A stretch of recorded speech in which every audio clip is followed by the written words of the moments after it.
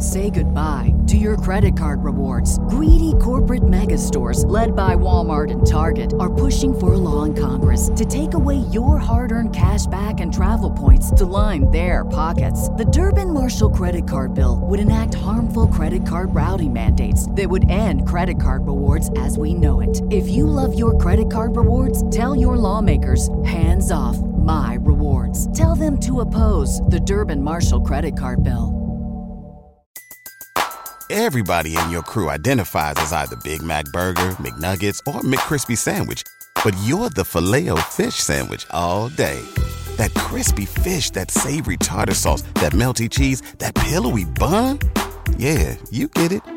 Every time. And if you love the Filet-O-Fish, right now you can catch two of the classics you love for just $6. Limited time only. Price and participation may vary. Cannot be combined with any other offer. Single item at regular price. Ba-da-ba-ba-ba.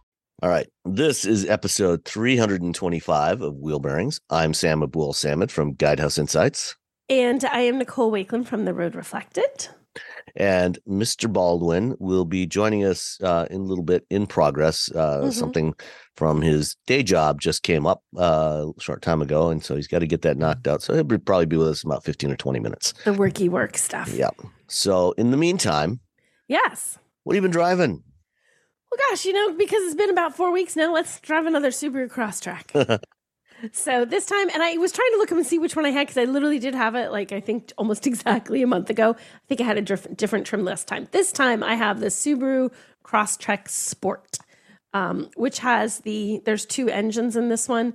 The base trims have a 2-liter 4-cylinder. Crosstrek comes with two different engines? I thought it, what? No, and it was, they put one in the back or?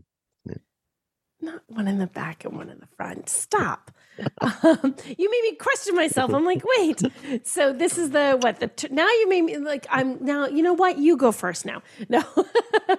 So this has a 2 5-liter 4-cylinder, 182 horsepower and 170 pound-feet of torque and a CVT, which is kind of, it's kind of noisy, not horribly noisy, a little bit noisy.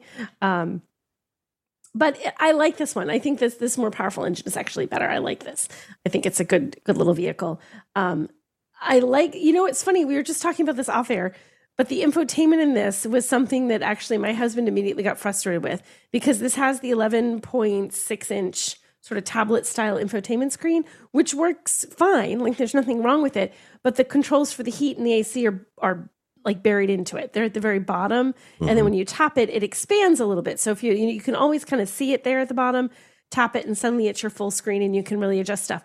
And somehow we got it in the air conditioning. It's 32 in New Hampshire right now. The air conditioning was like on full blast. I'm like, oh my gosh. I'm like, it's a blizzard inside the car. And as we're panicking, trying to find it, as our faces are freezing off, it took a second to find it. And I thought, gosh, I'd really just like hard buttons to just turn the temperature up and down. And you were saying a certain OEM has decided to do that on their vehicles again.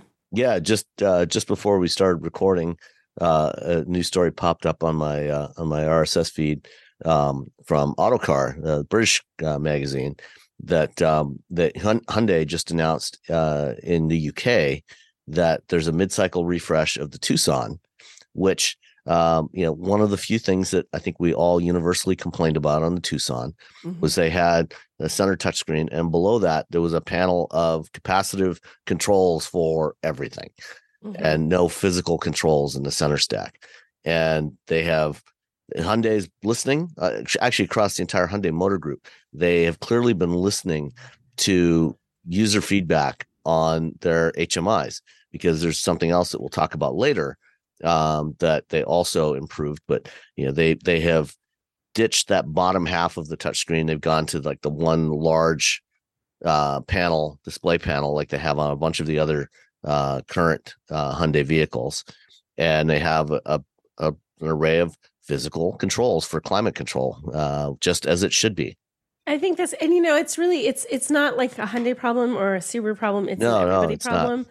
So it's just interesting that it's one of those things like, okay, yes, I suppose if you're driving the car every day, you're used to it, but your passengers aren't necessarily, and it's always easier to just grab that like a button to control it. So that was my little frustration immediately as my icicles were dripping from my eyes. I was like, oh my God, how do I turn down the AC and why is it on full blast? I think the driver that dropped it off was punking me. But anyway, so the Sport in the middle of the lineup, the lineup runs from about $25,000 to about $32,000 ish. This one kind of sits in the middle of the lineup, but it's priced closer to the top. It's priced at just over $30,000. Standard all-wheel drive, which is part of why it's so darn popular in New England because everybody wants all-wheel drive.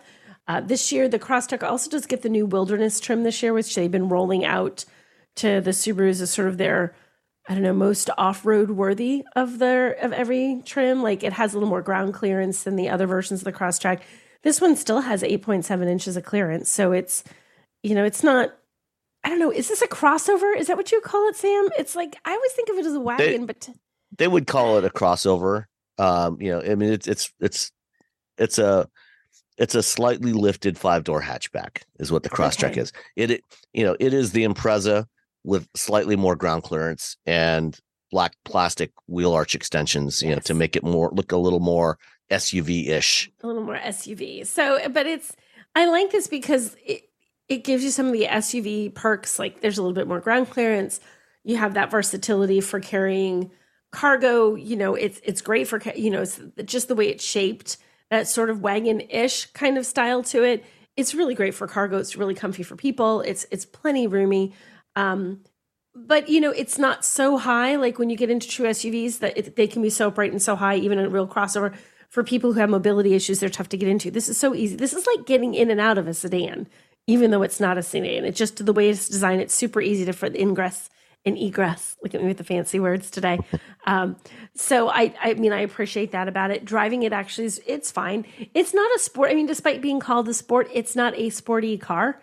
It's not the world's most engaging handling on the planet. But the thing is, it does what it's supposed to do. It's this nice, versatile little crossover, and it's durable. And I appreciate that the interiors of Subarus, they feel like you could really make a mess of them. And once you wipe everything off, they're going to be okay underneath all that. Like you never have this fear that your kids are going to destroy it, that your dog is going to destroy it, that you're going to destroy it when you fumble your morning coffee or whatever. And I really appreciate that sort of, it looks good. It feels good. They're comfortable. The seats are super comfy, but yet it has that durability that you feel like it can really, it's a kind of vehicle like everyday real life people can live with this and not worry about ruining their car. Unlike what I had a Mercedes the other week, and it was like, dear God, how do you put children in this beautiful thing? Here I'm like, have at it. Yeah. Here I'm like, have at it, kids. Sit there, break out your chicken nuggies and your French fries, spill your milkshake. That's okay. I'll wipe it all up and they'll be fine. If you have that Mercedes, what you do is you buy a Crosstrek for your nanny to drive. And you just tell her, meet us at this location. And so the nanny brings the kids in the Crosstrek, and you and your mate can take the Mercedes. You take the fancy Mercedes. You look like you're living large. The nanny shows up. You just sneak the kids and this is our car. Don't mind that little orange Crosstrek over there. So I do like the Crosstrek. I think it's all new this year, and I think they did some nice updates to it. I think it looks good. It's a little more quiet. Like it's nice. It still looks and feels essentially like a Crosstrek. The only thing I'm not real keen on, and this is only if you get the base trim, talking about screens, they have the dual 7-inch screens on the base trim of the Crosstrek instead of the one, and it's literally just the base trim. Again, they work just fine, but I do find those two screens, and they're separated. It's not even like they've taken, they're not even really close to each other. They're sort of set. Yeah, there's a bezel that goes around both of the screens. It makes it feel weird. It makes it feel very, very dated to me. It just doesn't feel like what we're doing with infotainment and with screens right now. So I'm not keen on that. So I would stay away from the base trim of this unless it's really an affordability matter. Otherwise, just go one step, at least one, if not 2 steps up to get the more powerful engine, because you have to be in the middle of the range to get the more powerful, the 2.5 versus the 2. So I like the Crosstrek. I liked the Crosstrek a month ago. Guess what? Still like the Crosstrek. Has not changed. My opinion has not changed in a month. And speaking of Subaru, I was at the LA Auto Show last week, and of course, have puppies. They had puppies. They had some wonderful puppies. And guess who I ran into at the puppy corral? Who?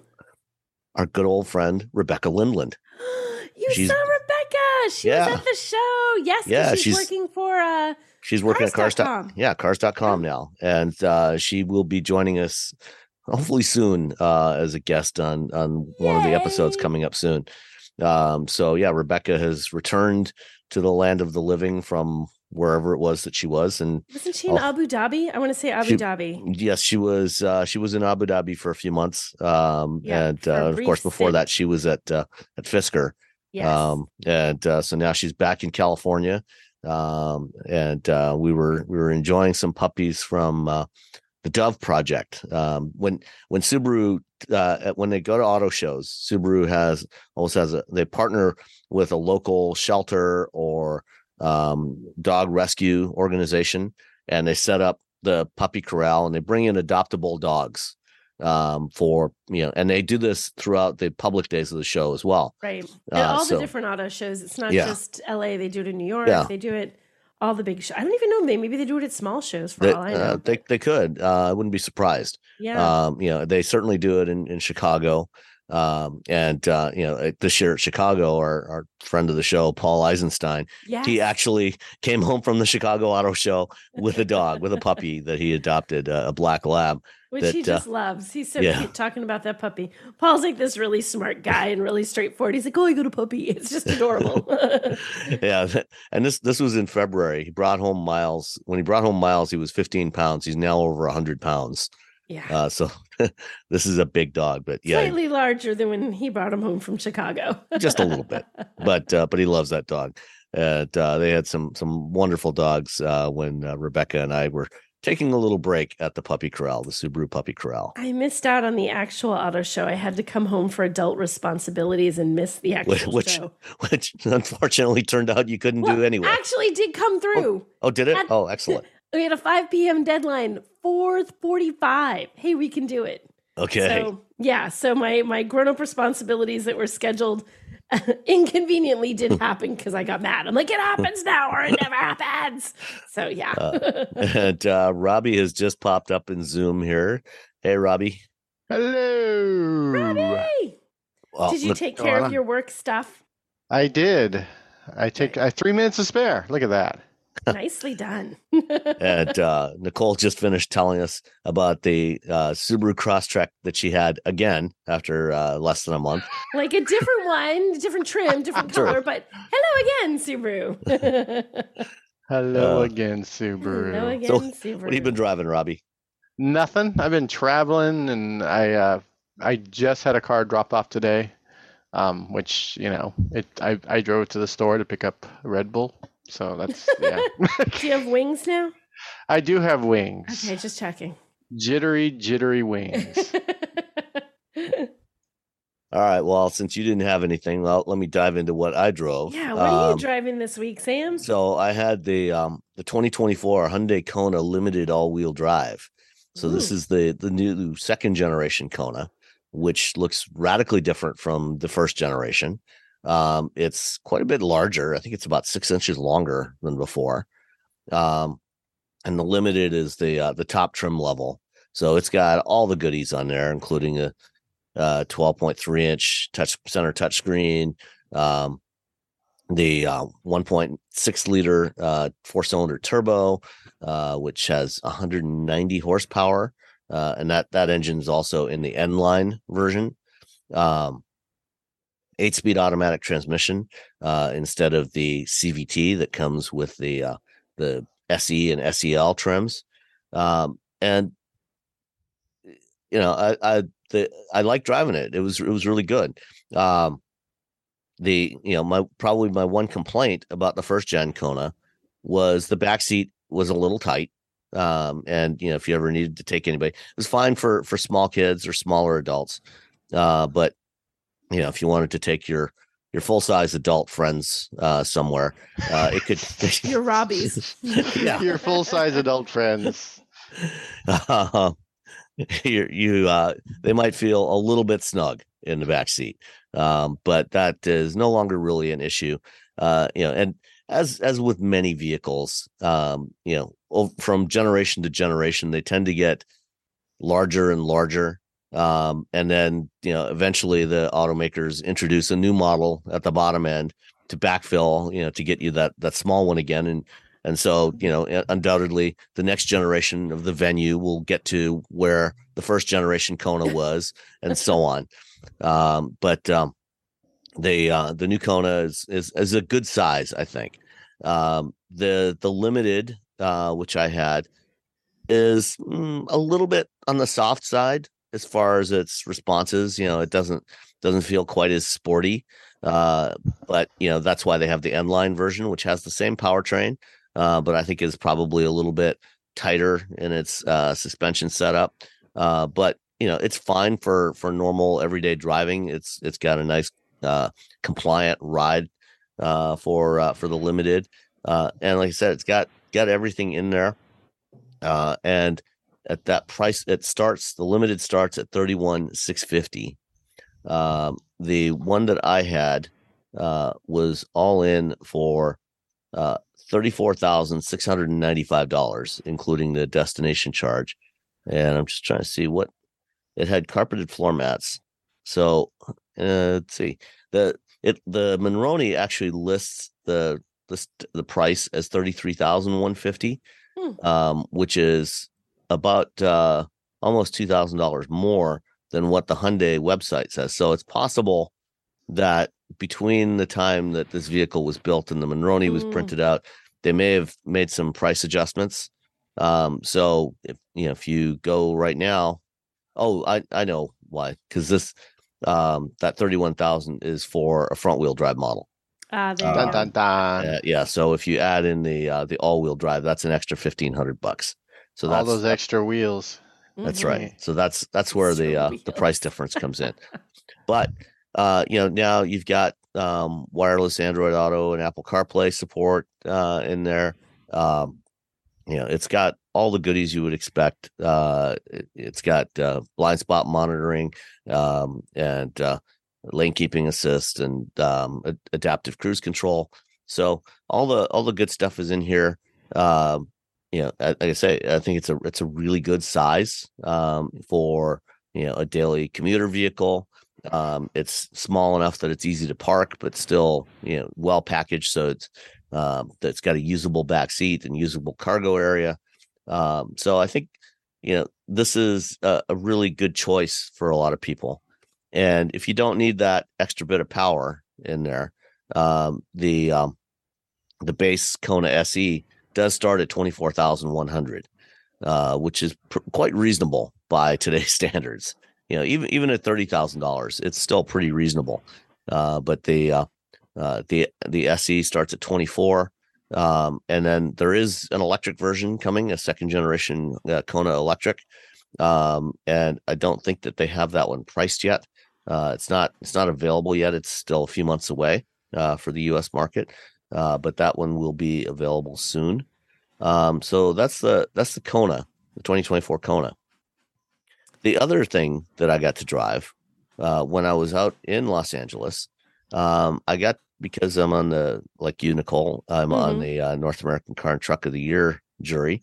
I got a chance to spend a little bit of time with the Volvo EX30, which you talked about last week. Yes. So what did you think of it? I really like it a lot. I'm still not 100% sold on the all touchscreen interface. Yeah. How did that work out for you when you not having the instrument cluster? Did you get used to it? That part I was fine with. Because it's a portrait style screen, and they've got all that information in a bar across the top of the screen. So it's relatively close to your line of sight when you're driving. And it's not a huge vehicle. In fact, it's actually quite compact, nicely compact. Yeah. And so it's not too far away from looking straight ahead. So you don't have to look way away from the let's put it this way. You don't have to look as far away from the road to see that information in the EX30 as you do if you're driving a Model 3 or Model Y, which has a landscape screen, and that a lot of that information is down lower. So you do have to look down more to see it. In the Volvo, it's fairly visible. And if you're used to driving any of the previous generations of Toyota Prius, which always had that small, slim display across the top of the dash, across the top center of the dash, it's pretty similar to that. So again, not ideal, but it's there. The thing I would, if I had to complain, would be about the climate controls, because you don't have physical climate controls. But you can also control all that with Google Assistant as well. So so it's not too bad. But just yell climate at your car. And the one I drove was the rear wheel drive. I think it's the plus trim. It's the mid-level trim, the mid-grade trim. Okay. Which will be priced around $38,000 in the US. The base trim is about $35,000. And the interior is quite nice. I mean, you look around and you can see how they did things with the design to reduce the engineering costs and make it simpler to assemble. The doors are fairly plain. The window controls are in the center by the center armrest, and unfortunately, like the Volkswagen ID4, it has a button. It has a button for the rear. What are you saving? What money are you saving by doing that? Millions of dollars. You're saving one button because you have to push another button, so you're saving one. Millions. Bazillions of dollars, bazillions even, I would hazard a guess. Mm-hmm. But the 275 horsepower of the single motor rear wheel drive version is way more than adequate. This thing is surprisingly quick. And I think people are really going to like this thing when it starts to arrive at dealerships. And it will be available through the Care by Volvo program, which is their subscription program. So you can sign up for that. And then after it's either 6 or 12 months, I think you can switch. If you want to switch to a different EX30 or a different Volvo model altogether, you can do that, and it's just a flat monthly payment that includes your insurance and maintenance and everything, including the car payment. And it's one of the few automotive subscription programs that actually seems to be reasonably successful. Yeah, a lot of them just don't. They fall flat. Yeah, so I think we're going to be ready to buy a replacement for our Honda Civic hatchback, probably in about 1.5 to 2 years from now. So probably like in the 2025 timeframe. It's almost 2024 now, and this one will definitely be on our short list of vehicles to consider. Wow. Cool. A lot of room in the back for dogs. There is room in the back for smaller dogs. I mean, you could. Would Daisy fit back there? Oh, Daisy will fit back there easy. Right. You could fit. If you put a seat cover on the back seat, which you'll probably want to do, you could fit a Bernese Mountain Dog in that back seat. All right, I'll go buy one of those. I think you could. I'd agree. Oh yeah, it'll fit. And that's one of the nice things. When I got to the car, it was parked next to an XC40, and on the outside, it is quite a bit smaller than an XC40. It's lower, not quite as. It's about I think about 8 inches shorter, but because the EX30 is built on a dedicated EV platform as opposed to the XC40, which it's a modification of an internal combustion platform. The XC40 is not packaged quite as well. So they really took advantage of the packaging efficiencies of an EV in the EX30. And it feels like there's at least as much, if not more, interior space in the EX30 as there is in the XC40. Cool. So a ringing endorsement. You like that one? Ring-a-ding-ding. I did like it quite a bit. Yes. So it's definitely a good vehicle. I agree. I really like it too. I think it was great. I was very impressed by it. At Parker, our purpose is simple. We want to make the world a better place by working more efficiently, by using more sustainable practices, by developing better technologies. We keep moving forward. With each new idea, innovation, and partnership, we're one step closer to fulfilling our purpose every single day. To find out more, visit parker.com/purpose. Parker, engineering your success.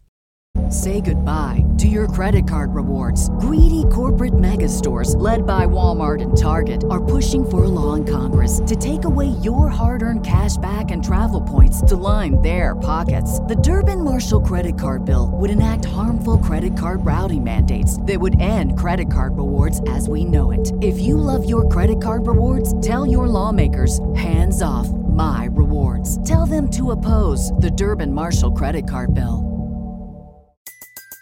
Everybody in your crew identifies as either Big Mac Burger, McNuggets, or McCrispy Sandwich.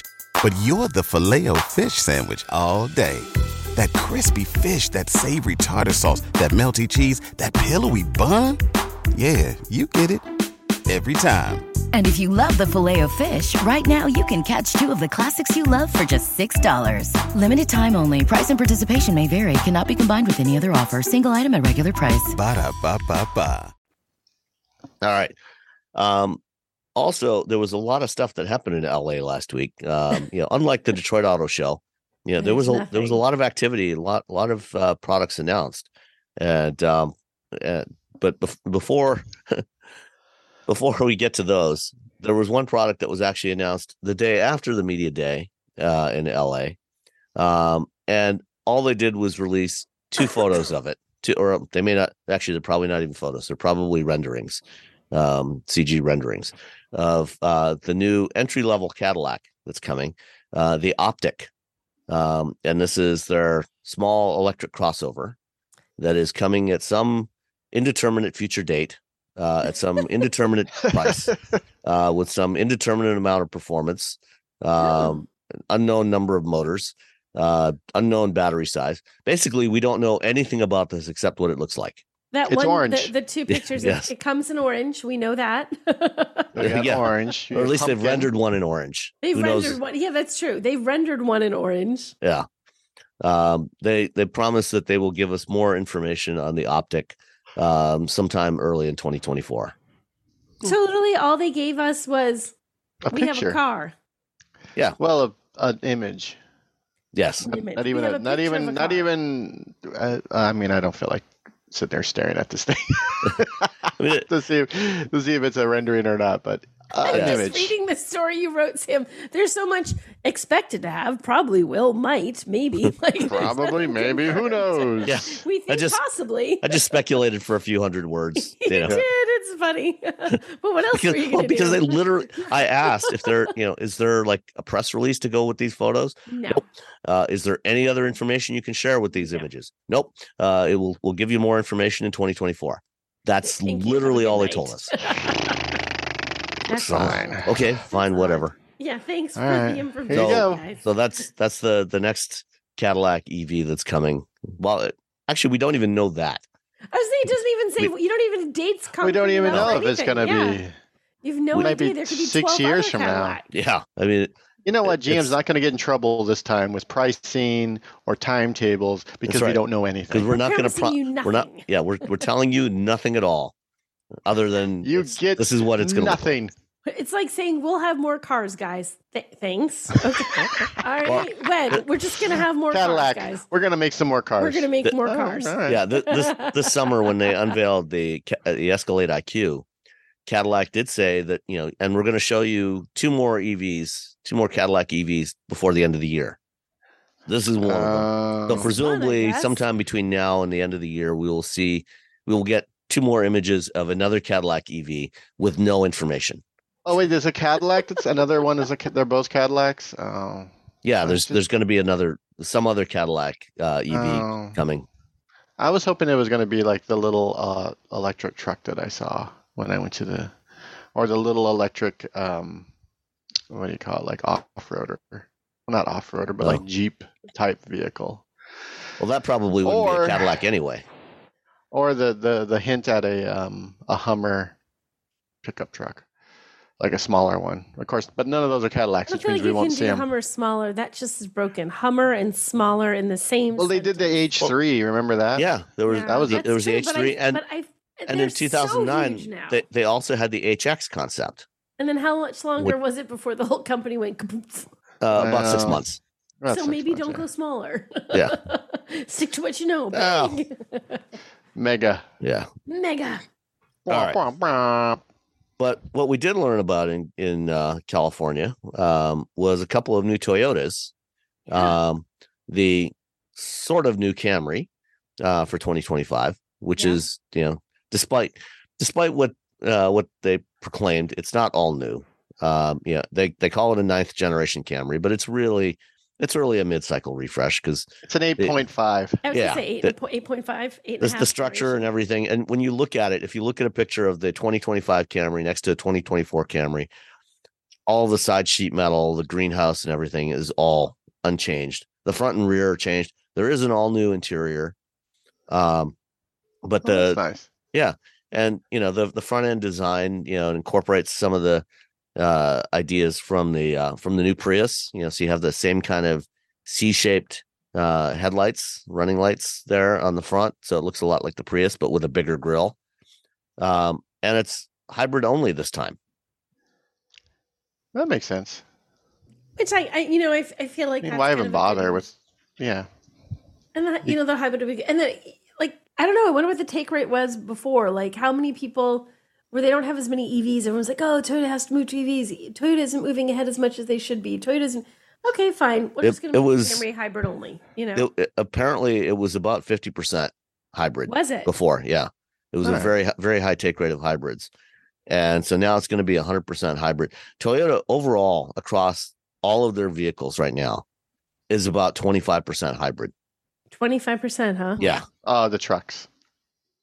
I'm like, what's not? Oh, the trucks. The trucks. Well, no, the trucks are hybrids too. But people aren't. But people, truck buyers are probably not. Yeah. I don't know. I wonder do they break out? They probably do somewhere. I'm wondering how many of the trucks. Yeah, they do. They actually do break out their hybrid sales. But they. That's cool. The Tundra has a hybrid version of it, although it's not a particularly fuel efficient hybrid, but it is a hybrid. The Sequoia is hybrid only. The Sienna is hybrid only. Mm-hmm. The Camry is now hybrid only. And I would expect going forward, we're going to see more and more of their models as they get updated, drop the gas engines and just go hybrid only, or hybrid and in some cases plug-in hybrid variants. Like the Crown is also hybrid only. There's no gas only version of the Crown. Right. But the Camry is getting the 5th generation hybrid system. So it's the new updated system that's also in the Prius, but with a 2.5 liter 4-cylinder instead of the 2 liter that's in the Prius. And it's also available with all-wheel drive, electric all-wheel drive. And that's a first for the Camry hybrid. It's the 234 horsepower for the Camry. Then nice little sedan there. Yeah, I mean, good. I mean, it's the Camry's people aren't. The Camry's always like, oh, it's a nice sedan. It does its thing, and it's going to do its thing a little better than it did its things before, and it's not going to suddenly be this amazing, exciting, like, oh my goodness, this is amazing. We must all go buy one, even if we weren't thinking about it. But it's going to continue to do what it's been doing for years, which is just be a nice, solid, reliable, comfortable sedan. Basically run forever. Yes, until you're done 1 million years. Yep. 1 million years. Yeah. The other thing that Toyota showed off with the alongside the Camry was the SUV they've been teasing for the last few weeks, which is not really an SUV. It's a crossover. It's actually a tall wagon version of the Crown, and it's called the Toyota Crown Signia. They've shown this previously in Japan. It's now coming to the US. And I think it looks good. What do you think? I like how it looks. I think it looks so good. And they've said now the Venza is no more, correct? Right. The Venza is going away. Like they were. Oh no! The staying, the fancy, the fancy RAV4. I didn't understand the Venza. Yeah. Like apparently neither did anyone else. Yeah, it's just like the rest of us. It was just like, okay, we have the RAV4. Here's a little bit better. Not a lot better, just a scooch better. Yeah. I'm like, well, why wouldn't you just get the RAV4? Just different styling. If you didn't want something that looked quite as chunky and as rugged as a RAV4, Venza looked a little more like.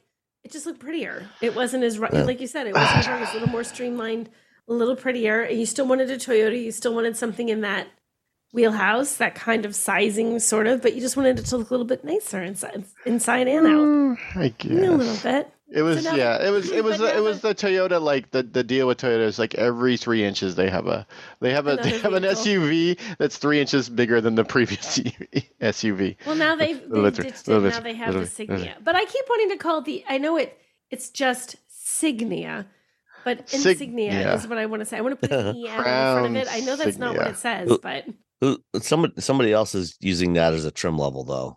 Who's got insignia? Insignia? Is there a trim level? Isn't that Volvo? Oh. Sounds Is like it. There's somebody. Yeah. There's somebody that Signature. uses. There's somebody that uses insignia as a trim Yeah, level sounds right. on some of their vehicles. I can't remember who it is. I'm but Googling. Crazy kids. Opal? One interesting detail though about the Crown Signia is, it's the same platform as the Crown, but the Crown's the Crown Sedan. The Crown Sedan is has two different hybrid variants. It's got the standard hybrid synergy drive with the naturally aspirated engine and the eCVT, and they also have the Hybrid Max system, which has the 8-speed automatic and the turbocharged engine. And they're not offering the Hybrid Max in the Crown Signia, at least not for now. I wouldn't be surprised if in a year or two they add that as an option, as an extra cost option. But for now, it's launching just with the standard hybrid system. That's fine. Where are these people? Where are you going in the Crown Signia that you need that extra oomph? Fancy places, you never know. You never know. Everybody always wants a little extra oomph. Little oomph. Yeah. This is America, after all. If they want it, but if you don't give it to them, they won't know they're missing it. That's the thing. They'll never know the difference. Like if you offer it to them, like, oh yeah, I gotta get that. Like if you supersize, it's like supersize. Like you don't really need the supersize, but if someone offers it, you're like, all right. But if they didn't offer it, you're just sort of like, oh, I'm happy with the amount of food I've gotten. Yeah. Well, no, that's not true because I would never be happy with the amount of French fries I gotten.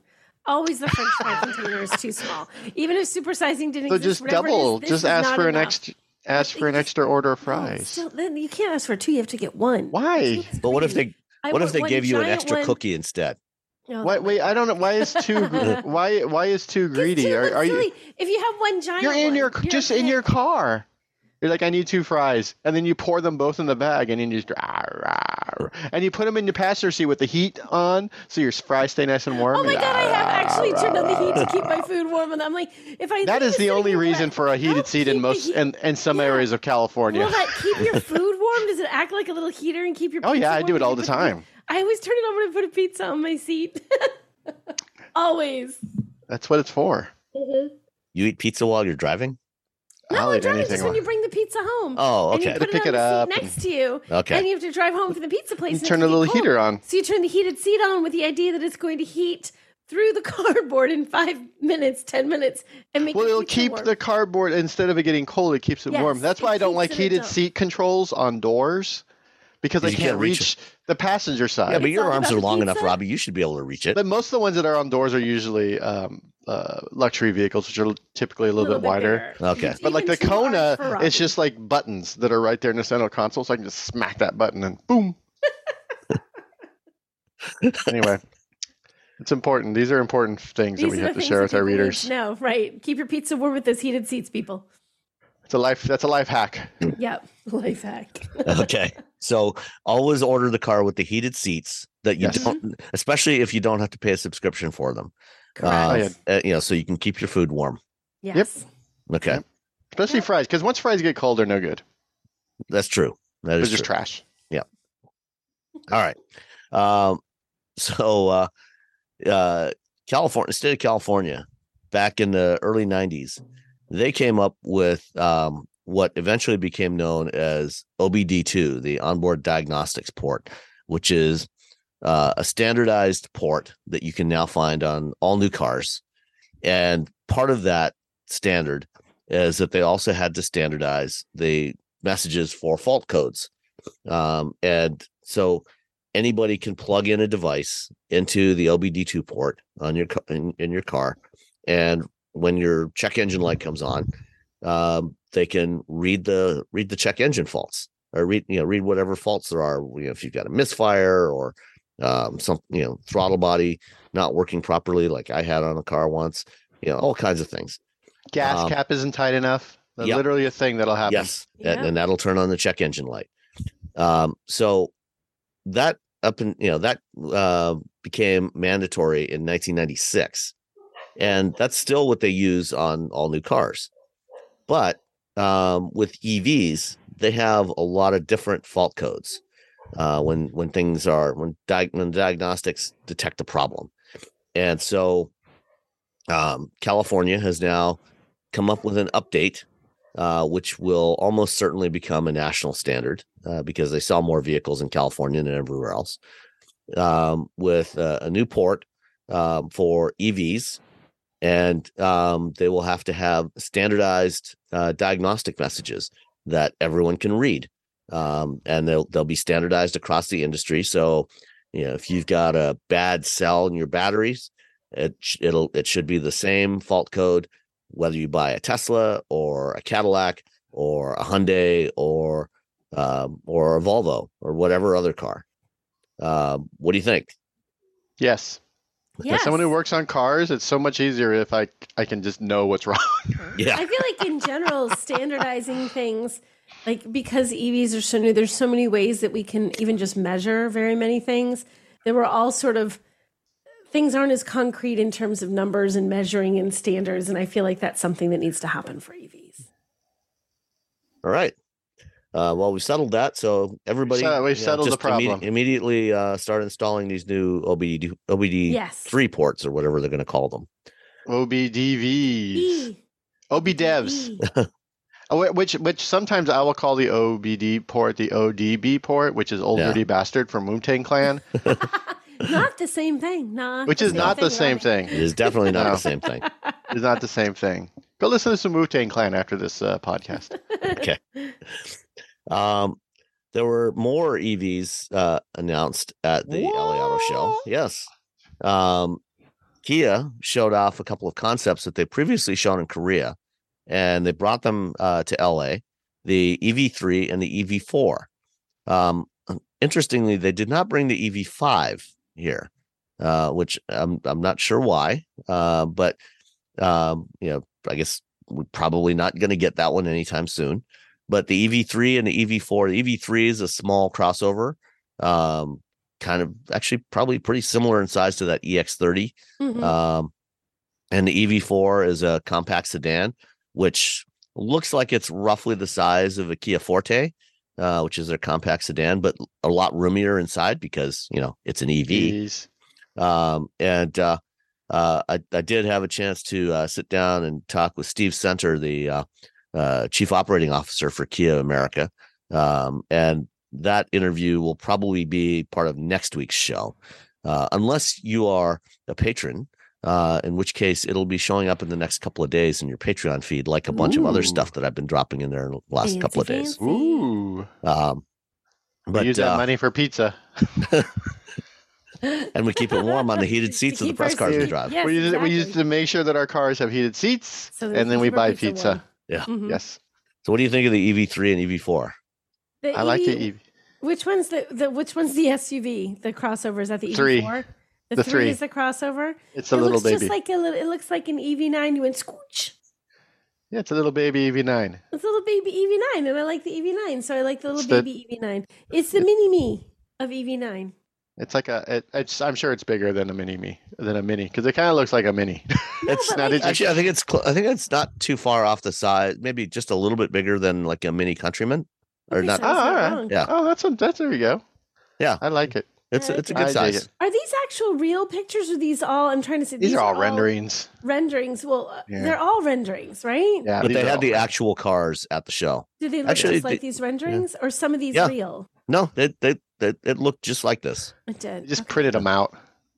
They were just cardboard. They just did cardboard some cutouts, origami. You couldn't touch them, or they fell apart. No, they wouldn't let us touch them or sit in them. But you can see from the photos that the way they've got the seat pedestal set up. There's lots of room, lots of foot room around there. These are surprisingly spacious. I like how Kia's doing their interiors these days with their EVs. I just think they're making such funky use of space and materials to make them look absolutely cavernous. Mm-hmm. Yeah. And 2 years ago at the show, they showed off the EV9 concept, and the production one was pretty close to that. Yeah. So I would guess that the production versions of these cars are going to stick pretty closely to the designs that we see here in these concepts. That would be cool. I like how these look. I really do like how both of these look. I think these It'd be look funny pretty. if the EV3 ends up coming out and it's like $25,000 and it comes out before the new Bolt. And that wouldn't surprise me. Like, oh gosh. Yeah. See, of all the companies, I think that's going to come out with that the replacement for the Bolt, I feel like it's going to be the Hyundai Motor Group, because they're like, we just keep making EVs and we're making money on them. So I don't know what the rest of you all are doing. So just keep going. Whatever you all are doing, that's whatever. It's Yeah, them, I think them and I suspect that the EV3 is probably going to end up being a replacement for the Niro EV. Yeah. Probably. Because they look like they're going to be pretty much the same size. Pour one out for the Niro people. Yeah. Yep. Pour one out for the Niro. Good little these, it's a little more interesting looking than the Niro. And I think people really like this, especially if they can price it right. Oh yeah. Which they normally do pretty good. Their pricing normally is pretty. They're pretty well figured out to savvy. Yeah, they're very savvy. All right. Speaking of pricing, the Lucid Gravity. Lucid released some images of Gravity a couple of years ago, but they showed the production intent version in LA. And it's a fair bit different from, that one was a little boxier, a little chunkier than what we saw last week. And this one, the production intent version is more like the Air. It just looks like they took the Air and there's like a little valve and you blew on it and it just got bigger. like a balloon, I do like how it looks. I like but there are some notable changes to it too. Oh yeah. But design language wise, you're not gonna. You can definitely tell it's a Lucid. Oh, absolutely. Yeah, they're not messing around with like, let's make it a little bit different. Nope. I like that they did that. I like that they kept it like, okay, we don't have. It's not like we have 20 cars we got to make look alike, but we're gonna make these two look great. Yeah, and they're gonna look like they belong together, like they're part of the same team. Yeah, I got to go to Newhall where their HQ is. I always want to say Newark for some reason. I don't know why. It's near Newark. Yeah. And no, it's really nice. It's nice inside. I got to sit in a little frunk thing, and it's a lot of room. Yeah, so they've got this fold out pad in the frunk, so it becomes kind of like a seat. So you can, and they've got molded in cup holders in the front fender. So when you open up the front, there's a couple of molded in cup holders there on each side. So you can sit there in the, fold out the pad, sit there in the front, watch the sunset and have a glass of wine with your significant other. Yeah, no, it's like Peter came out while I was Peter Rawlingson, the CEO, and he's like, "This is mine." And then he's like, "We're gonna make this a little bit longer, and they're gonna add some lights and some and optional speakers so you can listen to your stereo and stuff. So it'll be really nice." But it's the idea like tailgating, but with your frunk. So Frunk-Gating, I think was the term they threw at me. I have it written down in my notes somewhere. Yeah, but and the interior, that's actually changed quite a bit from the Air. Well, first of all, with the second and third row seats folded down, there's about 7.5 feet of cargo space behind the front seats. So much room. Yeah, they were showing it with a surfboard inside and a mountain bike. Just so much room. Yeah, inside. And it folds flat. The third row kind of folds almost like stow and go, where it folds into the little the cavity behind the third row, and then you put a little thing, and then the second row just folds. So it folds flat, so you have all this room to put all your stuff in. All your stuff's in there. Yeah, everything you could want. And then for the infotainment system, they took this, the steering wheel, they kind of squished it down to make it sort of squarish. And then now there's a 34-inch OLED display that just spans across. So in the Air, you have this 35-inch panel, but it's actually 3 separate displays in there, with the one in the middle between that you can see through the steering wheel, and then one on each side, a smaller one for controls on the left, and then the infotainment screen on the right. Now it's just one long 34-inch continuous OLED display, and it looks amazing. And what they call the pilot screen, which on the Air can retract into the dashboard, is now fixed in place. So it doesn't move anymore. So I'm sure that they probably realized that, yeah, this is probably adding maybe a little bit of complexity that we didn't really need. Don't really need. And in the center console, it has all those little like things you can put your stuff on, and those slide like deeper into the cavities. So you still have some space, but you just don't have the coolness where you can push that button and have it slide in and then throw your stuff back there and have it slide out, and then you forget about it. So no, it's what's interesting was when I got into it, because they give us a little presentation about it, and the steering wheel and the screen, like we moved the screen higher, we've sort of smushed down the steering wheel, and Derek, he told me, he's like, we went through like 30 different steering wheels to come up with this.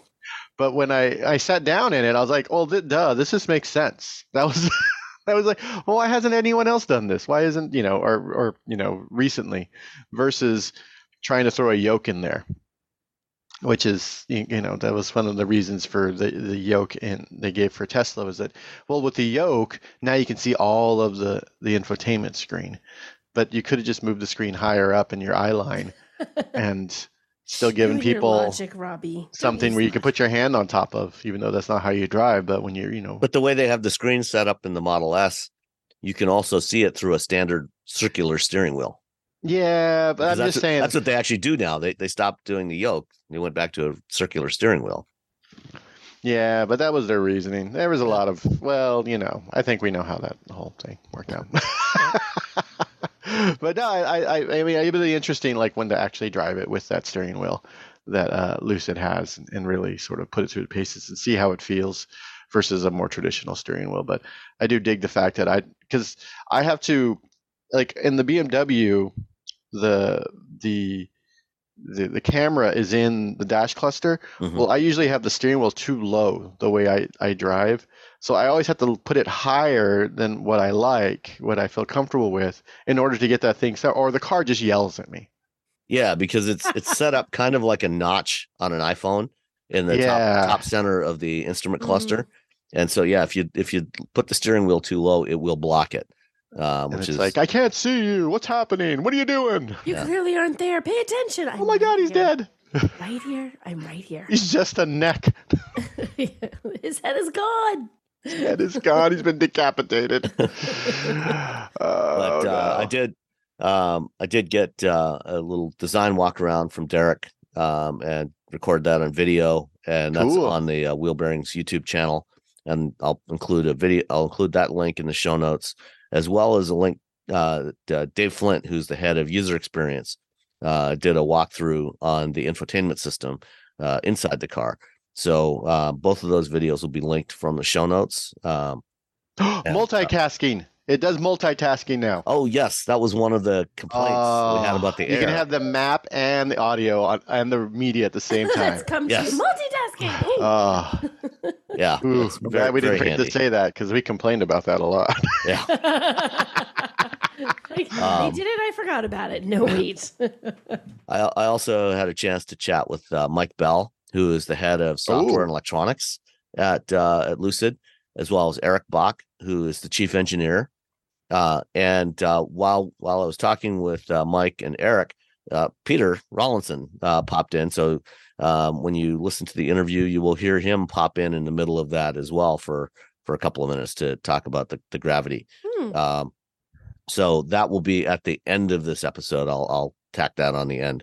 That is Peter's MO. I'll be talking to like somebody else on the just team, pops in, and he'll just like, "Hey, how's it going?" Like a cameo. I'm like, "Hey, what's going on?" And we're like chat for a little bit, and he's like, "Hold on," he'll go do something, and he'll come back. He's like, "Well, it's great to see you," and he'll disappear again. I'm like, he's like Batman. It's probably one of the friendliest automotive CEOs I've met. Oh yeah, super friendly, super smart. Their videos where he like explains all their technology are so well made. He could have been a teacher. I mean, he wouldn't make as much money, but he could have been a teacher. Did you know you can support Wheel Bearings directly? Head to patreon.com/wheelbearingsmedia and you can become a patron today. Your contributions will help fund the platforms and tools we use to bring the podcast to you. And exclusives and improvements are already on the way thanks to your generosity. So if you want to be part of an automotive podcast like no other, head to patreon.com/wheelbearingsmedia. Okay. Next, the Honda Prelude that I saw in Japan a few weeks ago was in LA as well. They brought it to LA, which they also confirmed that the Prelude is going into production as a hybrid coupe. But again, we don't know exactly when.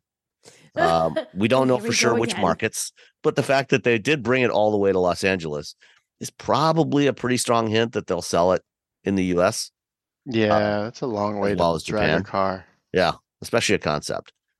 But they confirmed that it's going in production as a coupe, as a hybrid sports coupe. It'd be nice to have the Honda Prelude back. Prelude. There are no bad Preludes. Every generation of Prelude is awesome in its own way.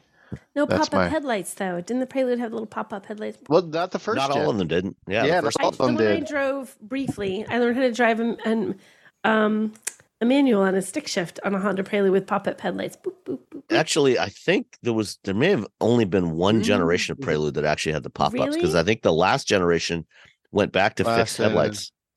There's first, second, third. I think it might have been second and third, maybe. Oh, let's all look at the Prelude. Everyone get on the internet. Let's all look at Honda Prelude pop-up headlights. Wikipedia.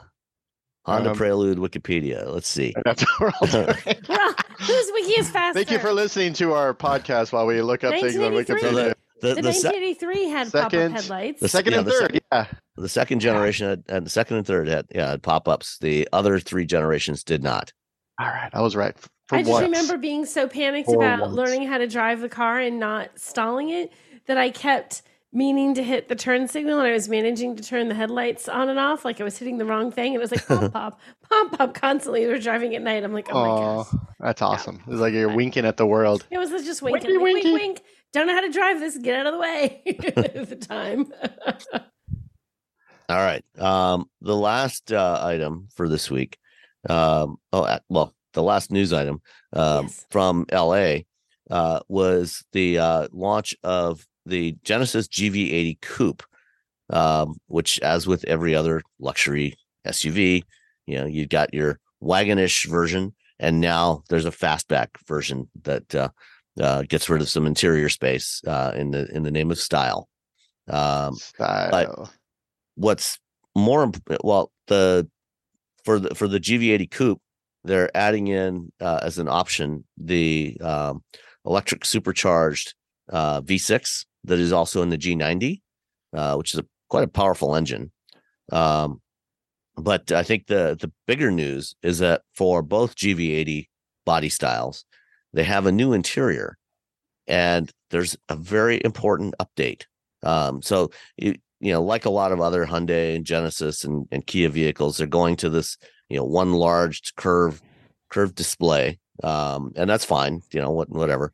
But the most important change to the GV80, can you guys spot it in the photo? I'm staring at the photo. Did it not have a little ball thing? No.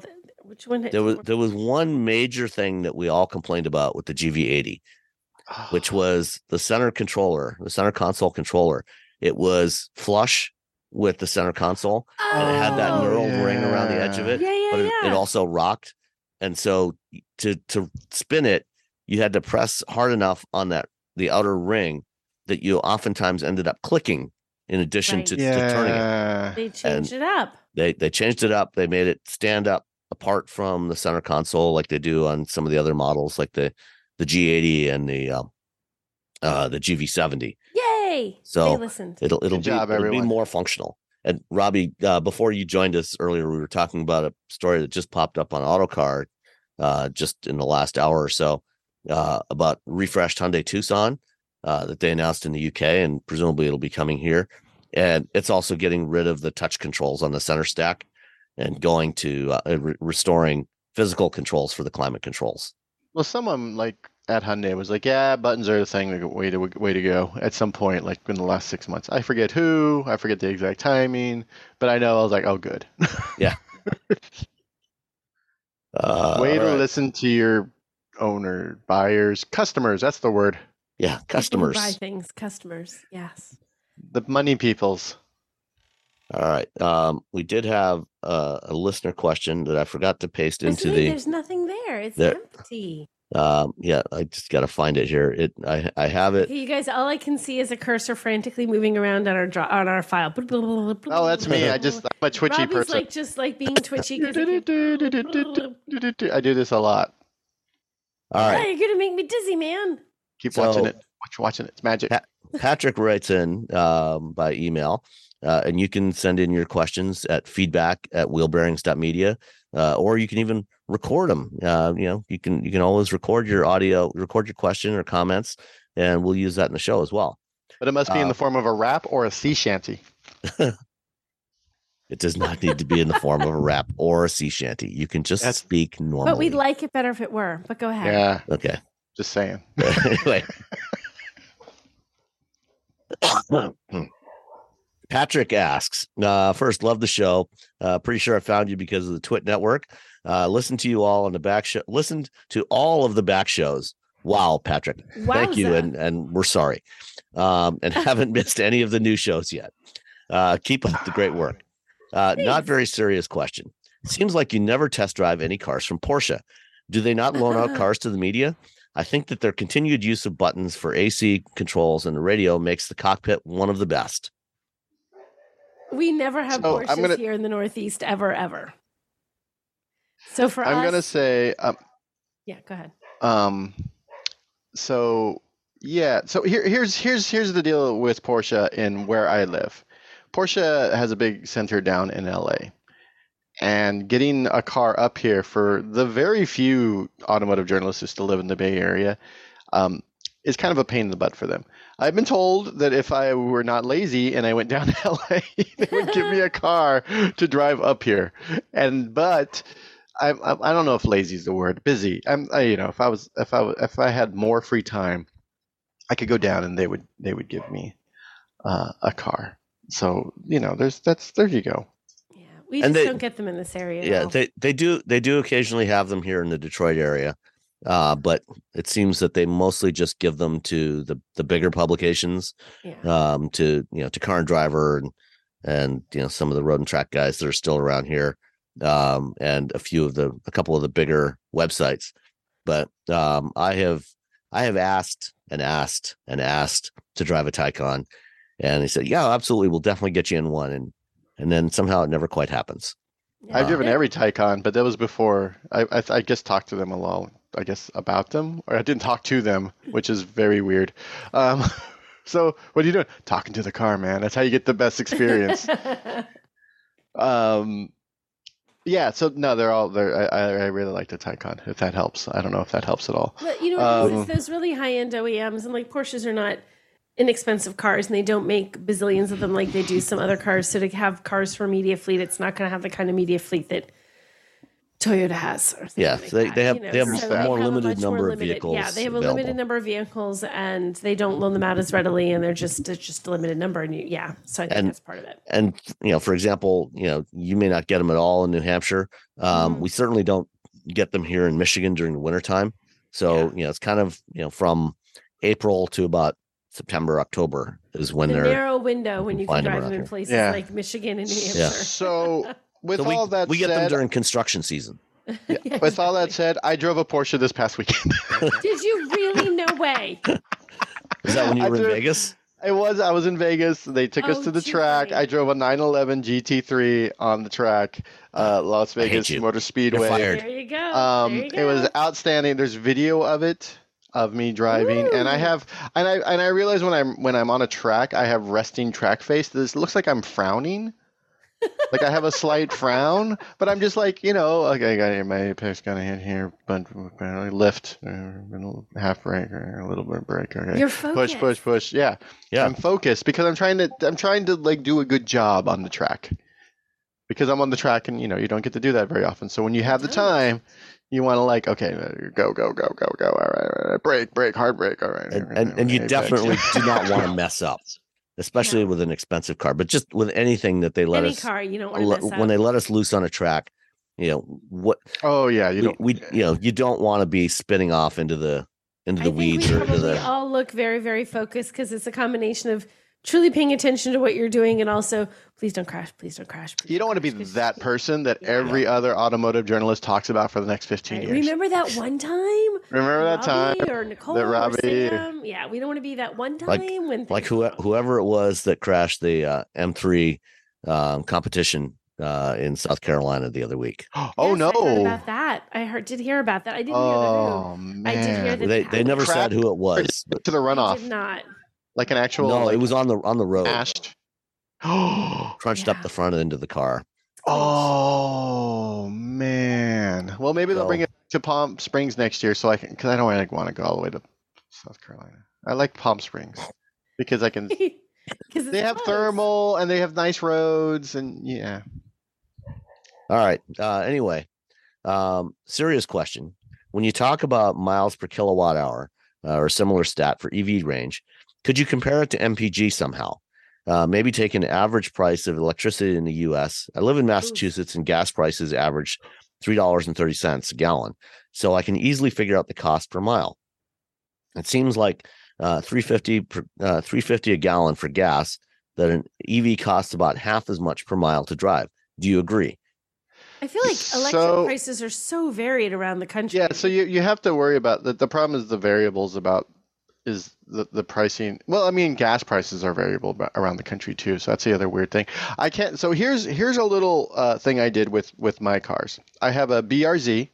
Let me see what the thing for the BRZ 200 BRZ EPA. You could and so my BRZ gets 30 miles per gallon highway.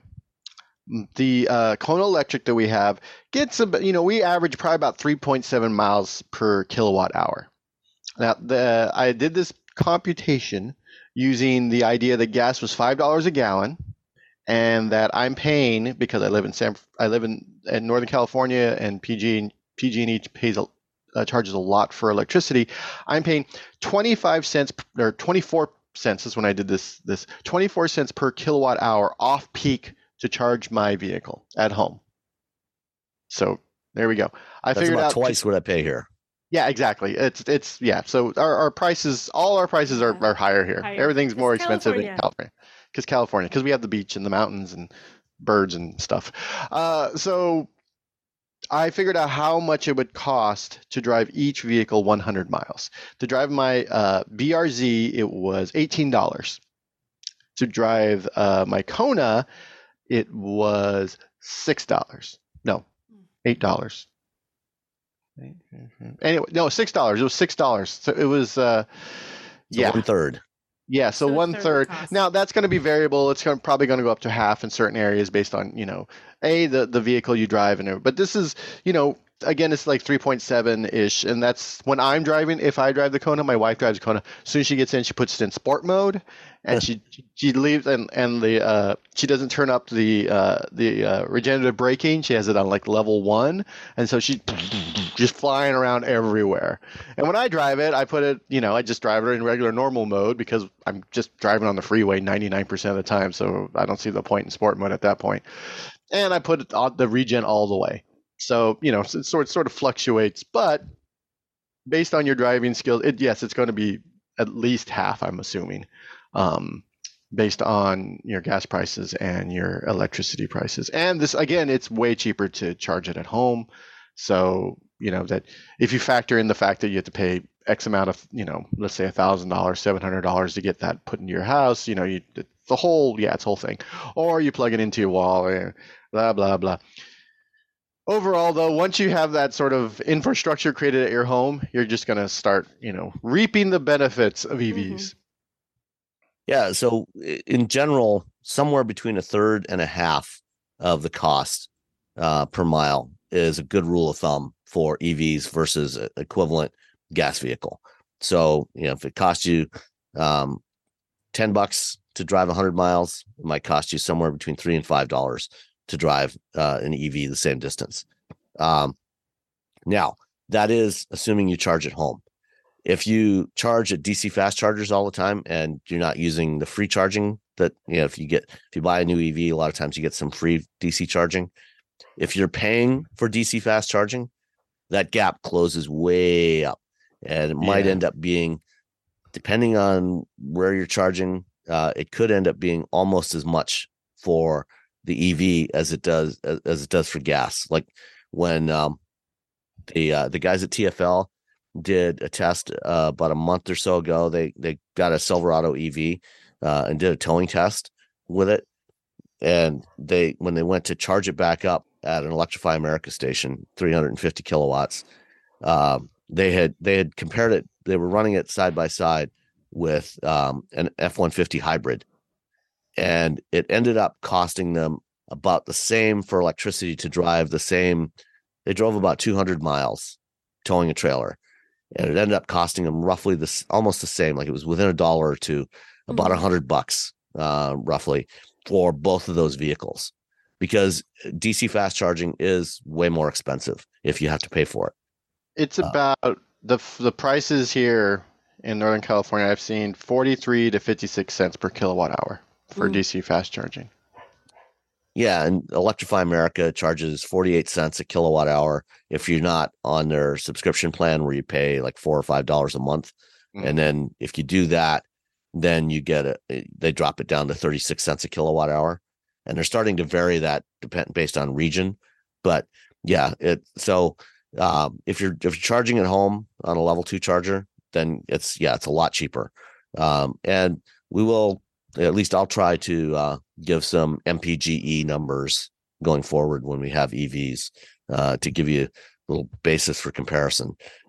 You can also look at the fueleconomy.gov website and look at the EVs. They do list they list the kilowatt hours per 100 miles efficiency, but they also list the MPGE, which is there's a formula for converting based on the energy use, for the equivalent of a gallon of gas. And those numbers are all listed there for each vehicle, each EV on fueleconomy.gov. Yeah, it's a weird calculation, and it I don't know. I still like the kilowatt hours going forward, but when we're still dealing with a gas world, then that helps people to figure out, oh well, if I buy this car, it gets 104 miles per gallon. Yeah. So like, all right, okay, I understand that. But going forward, I really think we're moving to miles per kilowatt hours, because if it's higher, then you're doing better. Yeah. All right. Anything else for this week? No, that's it. When does this episode go live? He's Tomorrow. trying to decide. Tomorrow. Okay. Well, if it goes unless you've got tomorrow, something you want to talk about that's under embargo, I can hold it. The embargo ends at 2 a.m. Oh, tomorrow. okay. Cool. Oh, So what do you got? good. So I went to Singapore. Oh, Beautiful Singapore. Beautifully humid Singapore, where the main attraction while you're there is getting out of the heat. Like everything is just geared towards getting out of the heat.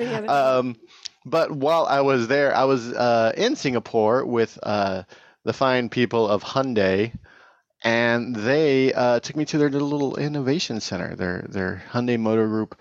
They have this facility there where they're building Ioniq 5s and the Motional Ioniq 5 robotaxis. They're building the Ioniq 5s just for Singapore. And if you know anything about Singapore, it's very, very, very, very expensive to buy a car in Singapore. The cars are expensive. You have to there's this crazy tax. You have to sign up for a lottery. So they're not going to sell a lot of vehicles there. This facility I was at, their target is 30,000 per year, which is probably more than Singapore needs, which means they'll probably start selling them to other regions, to other areas in the region. But they had some really interesting ideas on how to build cars. Instead of a assembly line, they had these things called cells, which were essentially like, here's an area where now we do this. This is the area where we put the we marry the battery to the vehicle, and this is the area where we put the seats in and the dash. And if you've ever been to a traditional assembly line, things like dashboards and seats, those are typically, put in by humans because there's variables as you're putting these things in. The car's a little, every car isn't exactly the same. So there might be a little bit, some discrepancies in where the holes are by a few millimeters, or, there's this discrepancy in where the car is along the line with a few. So it's really difficult for robots to do that. Whereas, because the car is sort of moving. Or even when it stopped, it's still it didn't stop in exactly the right place because of the nature of how the assembly line works. Hyundai, they showed us where they have robots that are actually doing that. It puts the dashboard in and screws it in, and it's putting the seats in and it's screwing it in. And so they're like, we're using regular robots, that we're always using, but we put computer vision on them. We're going to be using AI. And the idea is eventually, they still aren't there yet because we talked about those variables where there's like little itty bitty differences. But at some point they were talking about maybe 3D scanning a vehicle as it's going down the line, cool.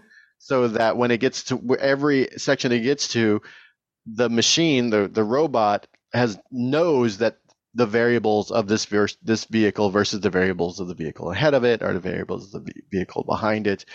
And they're doing all this in this very low yield facility, but some of these things they're hoping will eventually make their way into other larger facilities, like the Meta plant they're building in Georgia. And they also let me sit in a car while they did the Sky Track, which is a track on the 4th floor of this building. It's like a little loop. And then they have plants. They're going plants. They're like hydroponic. It's a lot. It's quite a lot. So there'll be an article on Ars Technica and on SAE in the next few days. So check those out. But no, it's really interesting because you see these other automakers are sort of pulling back on their EV. What they're doing with EVs, and Hyundai's just going what we're doing. So what we could think about, in addition to building all these factories and selling all these cars, we're going to build a factory just to learn how to make those other factories better while we're building EVs. We're just going to have this whole test bed area in Singapore to figure out, the best way to build EVs in these other factories. So it was really interesting. And it's and one of the concerns, of course, is if you have a robot doing this, what happens to that human? Some people will still have to, the people who have to run, they have a control center to keep an eye on all this, which you don't typically have. But you also have to take into account that Hyundai's also at this Meta plant. They're also building this giant battery facility. So there's going to be humans that'll be working there. So, and I saw their little robot Spot, because they bought Boston Dynamics. Oh, they had and one this running guy, around. he's putting things, he's tightening things on this vehicle that's above his head, and he has this exoskeleton, so it reduces fatigue on his arms while he's reaching above his head. And then Spot would come up behind him and take pictures and it was doing quality control, which you're like, oh, that's cute, except for the fact that at the end of the little head, it's like 3 prongs, and they open, and then it takes the picture. So it looks like this. I'm sorry, I'm trying to... Like it's about to bite you? Yes. It looks like it's like a Venus flytrap or like something from Aliens. The most terrifying thing, just to take a picture. And I'm like, why does that even need to be there? Just have the camera on the end. Why does it need that little protection? Just to freak you out, Robbie. I think the designers at Boston Dynamics deliberately try to make their robots as freaky as possible. Yeah, it's like you get like little trots over, and you're like, oh, that's kind of cute. And then it's like, rah, it's got these little prongs that open up. Did you ever see the episode of Black Mirror called Heavy Metal? Yes, the essentially the Amazon episode. Yeah, and they have a robot. They have robots in there that are very much like Spot. Yes, they're and the idea is that they're essentially security guards. Yeah, and run amok because society has collapsed. But no one turned off the security guards. Oh, geez. Yeah, it's pretty. Anyway, go watch Black Mirror. and also listen to Wu-Tang Clan, and I don't know, check out what Hyundai's doing. All right, cool. And don't forget to go to and go get a pizza. Keep it warm on your heated seats. Exactly. And go buy some merch at shop.wheelbearings.media. Get several different styles of shirts. Awesome. Lots of different bold colors that you can choose from. Some different designs on there. I'm wearing one right now. I'm wearing my my Miata one right now. Very nice. Yeah, in red. So, yeah, go get that. If you feel like supporting the show and you want an ad-free version of it, don't forget Patreon. You can support us on Patreon. We got a bunch of patrons there, and thank you for that. And thank you. Get ad-free versions of the shows, and you get other content before everybody else does, like the design walk-around videos with Derek Jenkins and with Dave Flint, and the interview with Mike Bell, Eric Bach, and Peter Rawlinson. There you go. And that will be coming up right after this, as we say, see you later. Bye. Bye. Adios. Hey, everybody. It's Sam. This week, following the reveal of the new Lucid Gravity electric SUV, had a chance to chat with Mike Bell, the head of software and electronics at Lucid, and also Eric Bach, the chief engineer. And while we were chatting, Peter Rawlinson, the CEO and CTO of Lucid, also popped in for a few minutes to offer some comments about their new vehicle. So enjoy. All right. So, Mike, you are in charge of software for Lucid. Software and electronics. Software and electronics. Yep. And obviously, with modern EVs, actually modern cars in general, but particularly with EVs, software plays a crucial part of that. Absolutely. And when the car first launched, a few glitches in there, but it's gotten a lot better since then. And I guess, talk a little bit about kind of what is the overall strategy for Lucid in terms of software, the software architecture, the electronic architecture. Absolutely. Well, I mean, the biggest thing, if you want to be a modern EV car, or I think even just a modern car company, you have to do the software and hardware yourself. The days when you can farm it out to tier 3s and tier 2s and then have them combine stuff, you end up with something that's not compelling. So from the beginning, the majority of the hardware and software in the car is done in-house. And we've been really, even since the launch of the Air, we've been building the capability up. A lot of my senior team from Apple has come on board, joined me, and we, as you say, we've made pretty big improvements to the software. Gravity takes it even to a next level. But the key thing for us, we take a systems approach. So we don't take hardware and say, okay, great, what can we do with it? We figure out what's the user experience. How do we want the customer to interact with the car? What's it like? Derek's team and Eric's team and my team, the three disciplines, we then sit down together and figure out how do we take a systems approach to make this real. So the hardware and the software and the design all work together. And because we do it in-house, we can worry about the littlest details. And that's really key. You can't do that by throwing together third-party pieces. So from an architectural standpoint for the software, is this what we think of as a middleware-based OS, where you've got an abstraction layer between the applications and the underlying hardware? Well, I mean, or something different? Well, it depends. So on our Gravity is a whole new architecture. We haven't really talked a lot about it yet, but the software or the hardware or the electronics or both? Really either, but I can tell you a bit about it. So, with Air, with our Sapphire, we have kind of a newer platform than the original Air launched with. This is newer still. It's based on a state-of-the-art, brand new chip coming out from one of our partners. We have a hypervisor running on it to give us the ability to run some sort of safety-critical code, at the same time have a guest operating system on top. The state of the silicon is advanced to the point now where you don't really pay a huge performance penalty for that, so we can really separate things and we can containerize things and really have a much more modern architecture than we could in the past, largely driven by the hardware architecture that we've chosen for the vehicle. And then so we have the safety critical items, and then we also have the user interface items. We're running just like we do today. We have the open source version of Android, but really the operating system is open source Android. Everything else is in-house. So we've essentially worked with the chipset provider. We've taken their port, we've hardened it, we've done a lot of work to it, and then we've added all the layers on top of it to really make it Lucid. So can you say who that chipset provider is? We haven't said yet, so I'd have to check. We can check if I'm allowed to say that. Contractually, I'm not sure what I'm allowed to say. So, well, see what industries enter 2024, and we're going to be going to do technology deep dives all through the year. So a lot of the information will come out at some point soon. But as of right now, we aren't at liberty. Well, what I can tell you is Sapphire, which is the most amazing car I've ever driven. That has a platform based on a Qualcomm chip, which is much faster than the chip we built with the original Air, and you really see the performance in the Sapphire is much snappier, just much a bit richer because... Is that for the digital cockpit part? The digital cockpit, yes. Okay. Yeah. So as far as the EE architecture goes, is it a more centralized compute architecture, zonal? Yeah, well, so what we've done is, the original Air, we had 70 plus computers in the car. Some of them are door controllers and window controllers, but we've even brought some of that in-house. We've centralized things more. We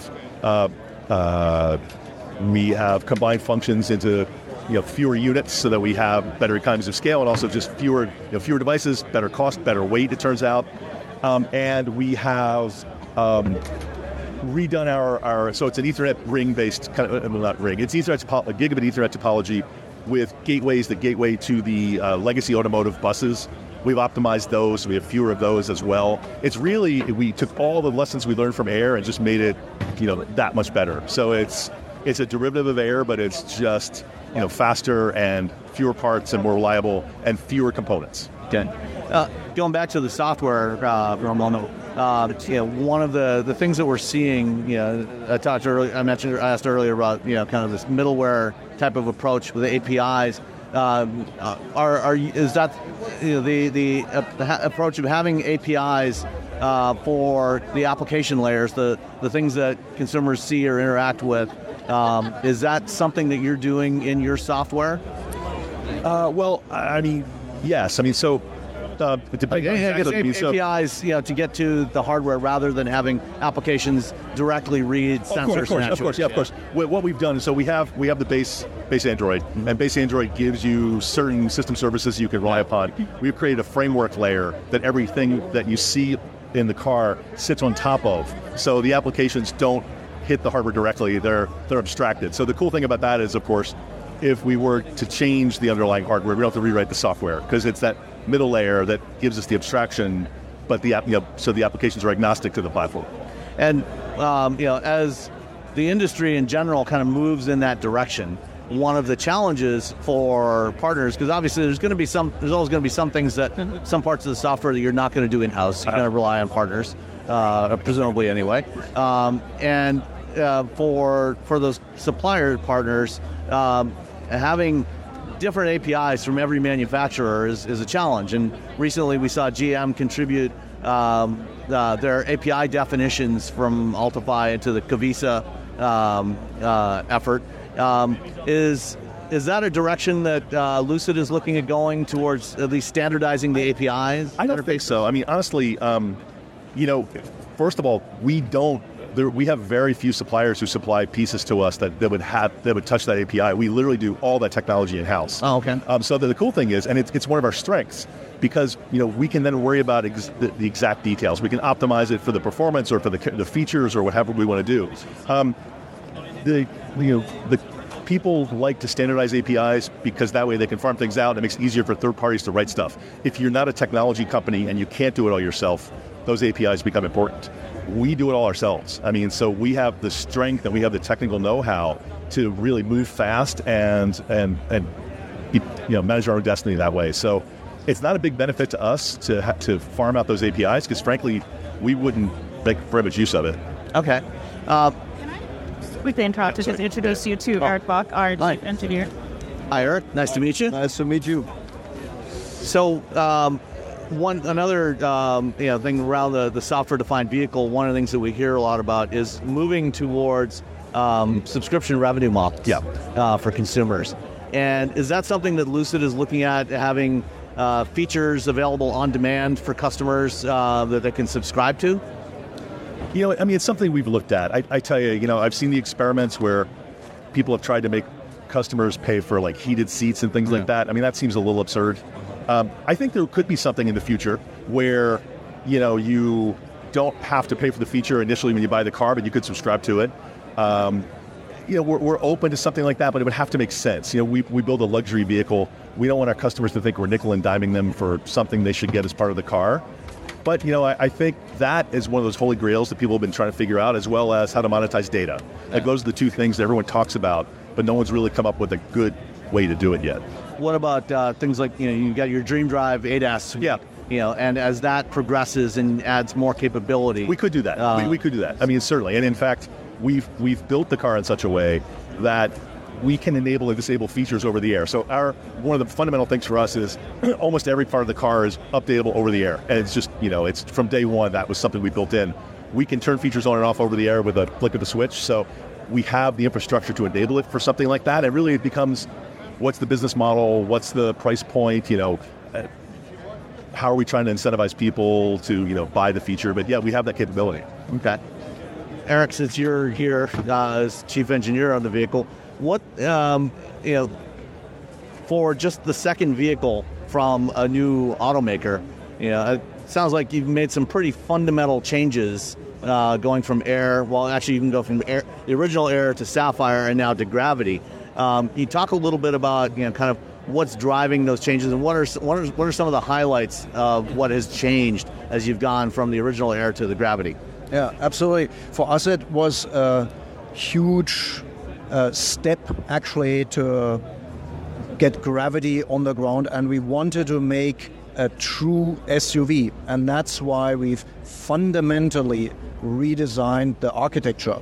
So we didn't just prop up the Air platform as other cars do it. We fundamentally designed it as a true SUV with functionality and then the ride and handling and utility in mind. The key element that is in this car that defines the space inside is our space concept, where we again have a cab-forward design. We maximize the leg room in all three rows. We have a super intelligent folding seating arrangement that now enables an immense amount of storage space. You have a fold-flat second row that actually ducks down to the same height as the rear sill entry. The third row seat folds back down, and everything is one big surface, and you can now pack a whole apartment's worth of IKEA goods into the trunk if you're moving in, right? So the fundamental target was to make a really spacious vehicle within the exterior dimensions shorter than our direct competitors. So, as an SUV, what is the target for Lucid with this vehicle? Obviously, maybe I shouldn't say obviously. I don't think you're necessarily trying to compete with a Jeep Wrangler. But what's true? What do you see as this vehicle? What is the range of what you're trying to accomplish with the Gravity? Yeah, I would say our competitive set is for the premium to luxury SUVs above $65,000, $70,000. It's the 2-row and the 3-row versions of the major players, whether they're in Germany or Detroit. Mm-hmm. So, off-roading, for example, how far would you, or what would be the upper or the limit of the off-road capability of a car like Gravity? Well, as you said, it's not like a Jeep Wrangler. It's not a true off-roader, but it's an extremely capable SUV. As you see in our video, we can make the car jump. Of course, you need to be a trained driver, right? You can get things wrong. It can power slide through the desert. It can dune crawl, dune drive. It can rock crawl to a certain extent. We've changed the gear ratio on our drive units to a smaller gear ratio so that you've got more torque at every single wheel, which helps us with rock crawling or steep inclines, as well as towing capability, where we've now put 6,000 pounds of towing capability on there, on top of the 1,500 pounds of extra mass that you can put into the car. As the second platform for a startup manufacturer, was trying to make it easier to manufacture and reduce the cost of manufacturing, a major element of what you looked at in developing this vehicle? Of course. So, as you remember, we started the Lucid Air with a very small team, and we brought it to a market in a really short time after the funding came through. And we've enhanced the capabilities. We've got a much larger engineering team. We've got all the lessons learned from Air, and of course, we've paid assiduous attention to detail in terms of target costing, designing smarter. Now we've got more eyes to engineer a fundamentally better vehicle, do some benchmarking on things that don't really make the car excel. There are just standard topics that you can get wrong or right, and we've got the majority of them right, I hope, or everything. So we fundamentally designed to cost and DFM, designed for manufacturing on this vehicle. Are you, from a structural standpoint, are you leveraging some of the things that other companies are doing around large-scale castings, things like that? We have pretty significant castings already in Air. They're maybe not to the extent of what some other companies do, but they're quite substantial. And we have done the same on Gravity. It's still a low-volume car compared to those that you're talking about. So you may not see the return on investment on this mega big thing in our segment, but we've got large castings. We are working on lean manufacturing technologies and processes. It's again a full aluminum body structure that's even more efficient than on Air. So yeah, we're paying a lot of attention to reducing cost and making it the right manufacturing technology for its volume and segment. So, question for both of you to respond to. The HMI, the human machine interface, how has that evolved from things you learned from Air to this vehicle, both in software and hardware perspective? Well, I think a couple things. So from the hardware perspective, Derek's design team and Eric's engineering team have done a really great design of moving the cluster up a bit, but still giving you perfect line of sight out of the car, so it's not obstructed by the steering wheel. And that gives us the flexibility to have a much richer set of information there because it's not blocked. We also got a lot of feedback on Air around what people liked and didn't like. It's interesting. We have customers who are coming from, I'll say, analog cars who just want simple, and we have tech customers who want every bell and whistle. So we're trying to provide a curated experience. We don't want to provide every option for everybody and just throw it on the wall. We try to provide what we think is a curated experience, but we also are providing more power user features. We're providing better multitasking. So one of the things we heard about from our Air customers was, I'd like to have one thing running on this screen and one thing running on what we call the pilot panel. Right. We're doing that now. So we're giving you the option to really use it like an Air or customize it if you're a power user. And it's really hard to do. It's hard to... Yeah, that was one of the limitations on the Air is, often you would have basically the same information on both screens. And the idea behind that originally was an application could use both pieces of real estate to provide more information, right? Which some customers love. And some customers really, as we were just saying, want different things. We just shipped a software update this week that provides more multitasking in the Air. You have a widget on the instrument cluster that now gives you whatever app is in the background. It now shows you that information on the cluster. So you have a pseudo multitasking kind of environment, which is a step towards what we're providing in Gravity, which is a fully new user experience. We call it User Experience 3.0. Okay. And not to forget the compute hardware. Yes. We are many years on from when we started Air. So yeah, it's state-of-the-art compute hardware. We were talking about it earlier. It's it really gives us the flexibility to provide a much richer experience. And some of the things that I'm sure you saw with the modes where you can have kind of the outside coming to your car while you charge. A lot of this is really made possible by our more advanced hardware in the car. And the shift to the OLED display, is that one continuous display or? One continuous OLED and a magnesium die-cast housing, super thin, it's like 5 millimeters thick on the perimeter. We've just evolved from our LCD, which was a compound curvature, tapered design, already super class and super unique. We've now taken that to the next level by investing in a custom OLED panel for us. It's beautiful. I mean, it's an amazing display. And then both panels are actually OLED. Okay. The pilot panel is also OLED? Yes, you get an ultra-high contrast ratio, which helps us with the digital detox. And one of the things I liked about the Air was, the balance of, retaining some degree of physical controls for features like climate control that you may use frequently. Yeah. So we have kept that philosophy because we got so overwhelmingly positive feedback from our customers that they said everybody else is going into screens only, or there are some others that have way too many buttons. So we're trying to find that sweet spot where you get everything that you really need to access quickly on a push of the button, and you get a great haptic response. So we still have the control blade under the pilot panel. And we've got now customizable buttons so that you can say, I want to start every morning with a massage. You put your massage on the customizable button, nice. And then that switches on immediately. Yeah. We've got a good level of seat controls, because just making a quick adjustment, why would you go into a screen menu? The same with the windows and so on. And we have stalks. So there's a big division around stalks, but we got overwhelming feedback. Thank you for keeping stalks, and thank you for not chopping the top round half of your steering wheel and so on. So there are many customer feedbacks that we've taken to heart, and we've honed in, as said, with these customizable button features. Okay. And it's harder to do what we've done.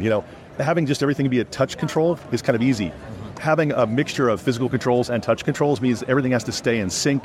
That you can't be surprised. You can't have things that are showing different status. So it's a lot of extra work. But I think it's one of the best features of the car, because people they don't feel overwhelmed. It feels natural. At the same time, if you like touch, you have that option as well. And for me personally, as someone who actually enjoys driving, being able to have some physical controls, to have muscle memory, so I'm not constantly looking for a touch target on the screen, I think is a real benefit. I mean, the volume roller for me is my favorite. I mean, I change the volume all the time, and I would hate to have to use a slider to do that. Anyway, that volume roller to me is just, it of course it should have that.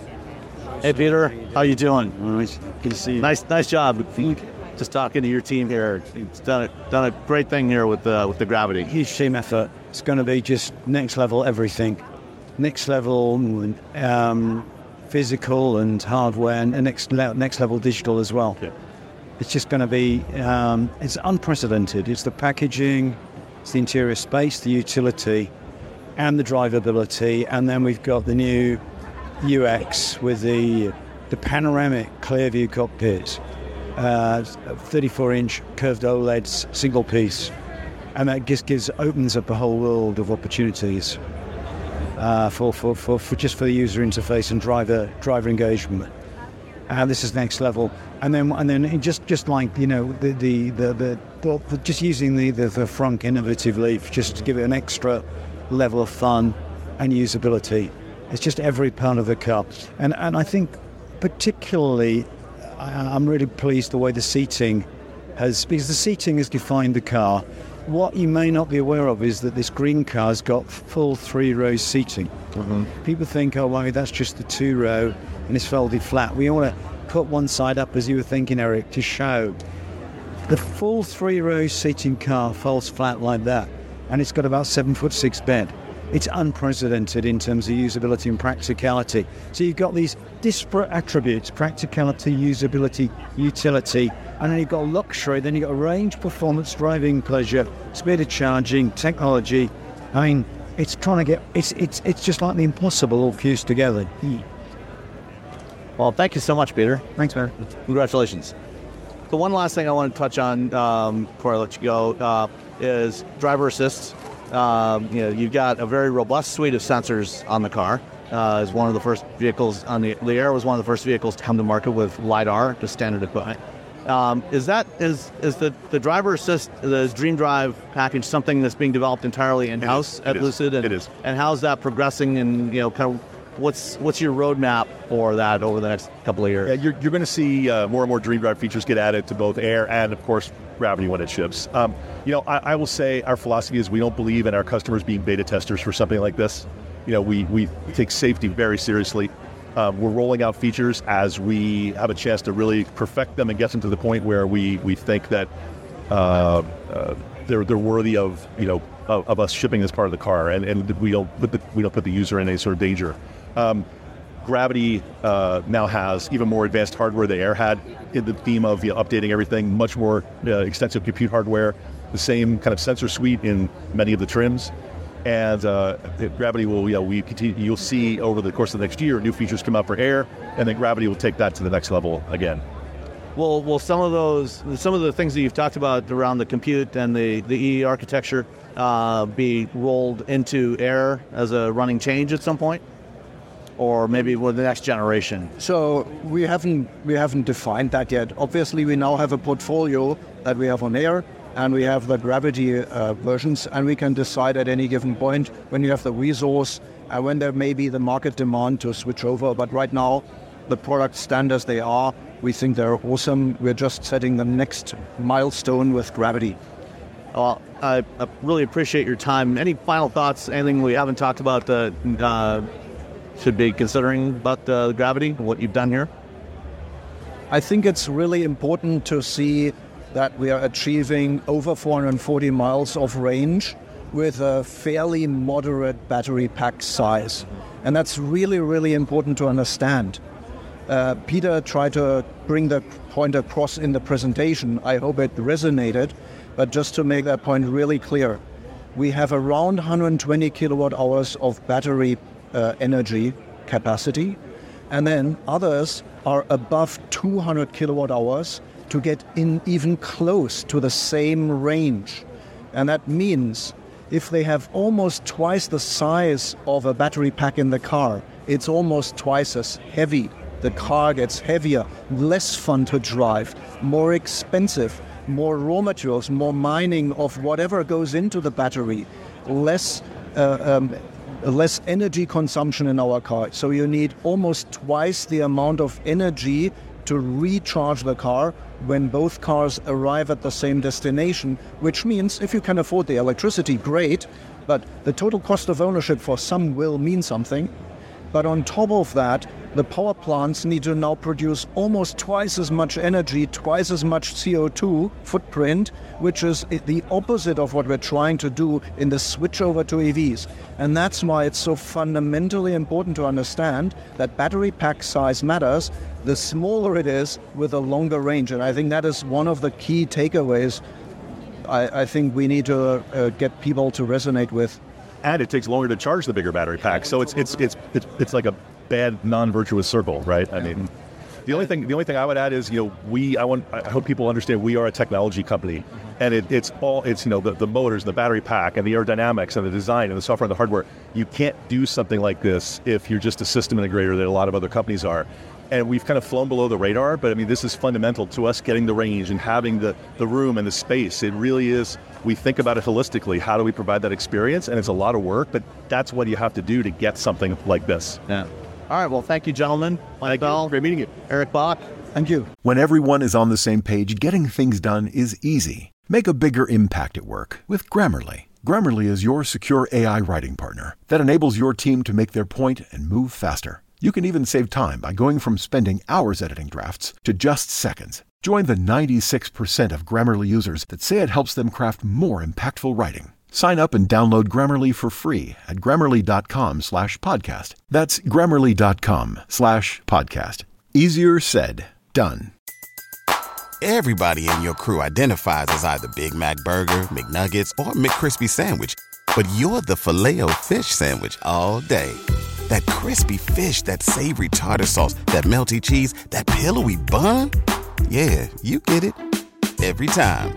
And if you love the Filet-O-Fish, right now you can catch two of the classics you love for just $6. Limited time only. Price and participation may vary. Cannot be combined with any other offer. Single item at regular price. Ba-da-ba-ba-ba.